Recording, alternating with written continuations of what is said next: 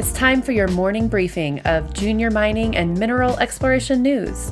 You are tuned in to Mining Stock Daily. Now, reporting from the Clear Creek Digital Studios in Denver, Colorado, here's your host, Trevor Hall. Hey everybody, welcome to Mining Stock Daily. This is Trevor Hall and today is Wednesday, January 29th. According to Investing.com's Gold Reporter, gold and silver decided to take a breather from the coronavirus as his attribution to the price slam in the precious metals sector. But the Mining Stock Journal said two factors, both connected to Western Central Bank gold price management activities, were at play. The first is the FOMC meeting, around which it's customary for the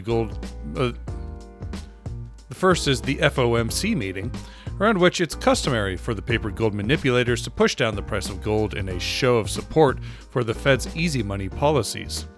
The second factor is the unusually large open interest in COMEX paper gold, with just a few days before First Notice Day, when COMEX gold longs must either sell their front month contract, which is February, or stand for delivery of physical gold. The Mining Stock Journal explained that long speculators, primarily hedge funds, rarely stand for delivery and instead sell to avoid being assigned delivery or roll forward to the next active contract month.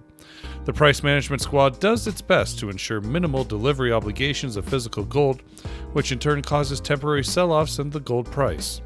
That said, the newsletter advised that this pullback in the sector is an ideal time to establish or add to positions because the next move higher could take gold over $1,600. We'll get to the news out of the miners and explorers here in just a quick moment, but first a quick mention of today's sponsor.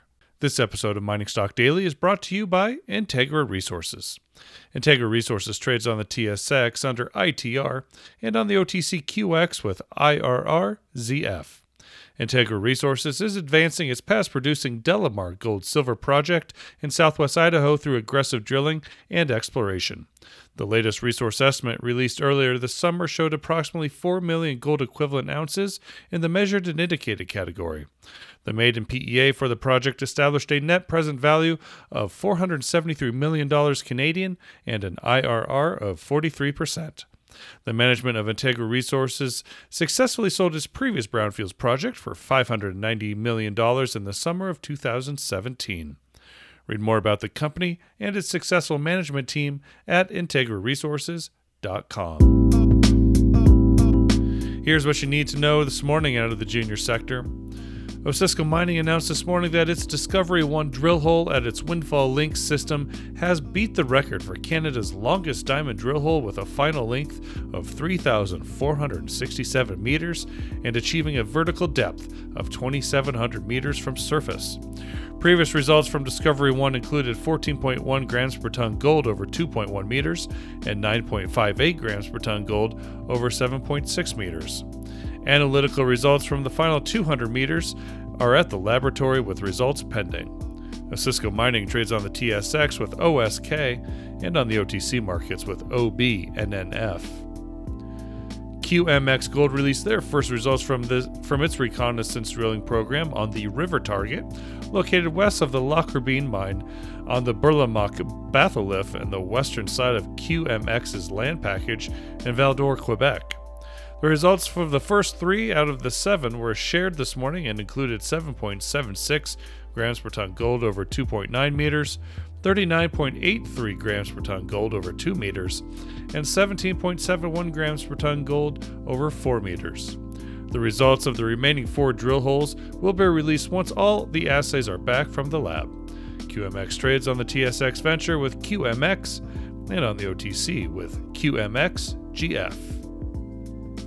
Roxgold provided its updated mineral resource estimate for the Séguéla gold project located in Côte d'Ivoire.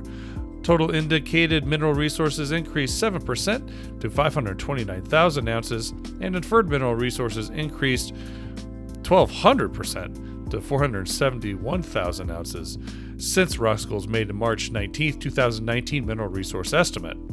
The updated NI 43-101 mineral resource estimate included 18,500 meters of reverse circulation and diamond core drilling since the completion of the Séguéla acquisition in April of last year. Roxgold trades on the TSX with ROXG and on the and on the OTC with ROGFF. And now we welcome back to the briefing Mr. Kai Hoffman to deliver the Oronic Weekly. Good morning and welcome to another Oronic Index update. My name is Kai Hoffman and I'm happy to present you the weekly. The Oronic Index fell in the week ending January 24th to 44.85 points from an updated 55.74 a week ago as total dollars announced plunged again. Total fundraisers announced more than half to $56.2 million, which resembles a 2-week low, and included only a one brokered financing for $8 million, which is a 3-week low, and 2 bought deal financings for a total of $8.7 million, which was in turn a 1-week high.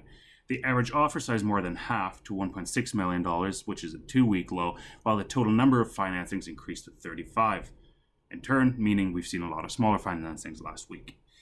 Financing highlight last week was Orion Resources. They opened a $10 million non-broker private placement, issuing 6.3 million shares at $1.60. Other financing openings included Generation Mining. They were raising $8.7 million, underwritten by Haywood Securities on a bought deal basis. Northern Dynasty raising $5.6 million, and Canadian Palladium Resources $3.5 million. Financings closed major. The biggest one was Cordoba Minerals, closing $11 million financing on a strategic deal basis. Pacton Gold closed a $6.52 million deal, and Silver won $5.2 million deals. We've seen a couple bigger financings announced the past 7 days already, so stay tuned for another update next week. And thanks for tuning in. Sign up to our weekly and free newsletter at oronic.com, and stay tuned for next week. Thank you so much, Kai. Appreciate you doing this and joining us every week.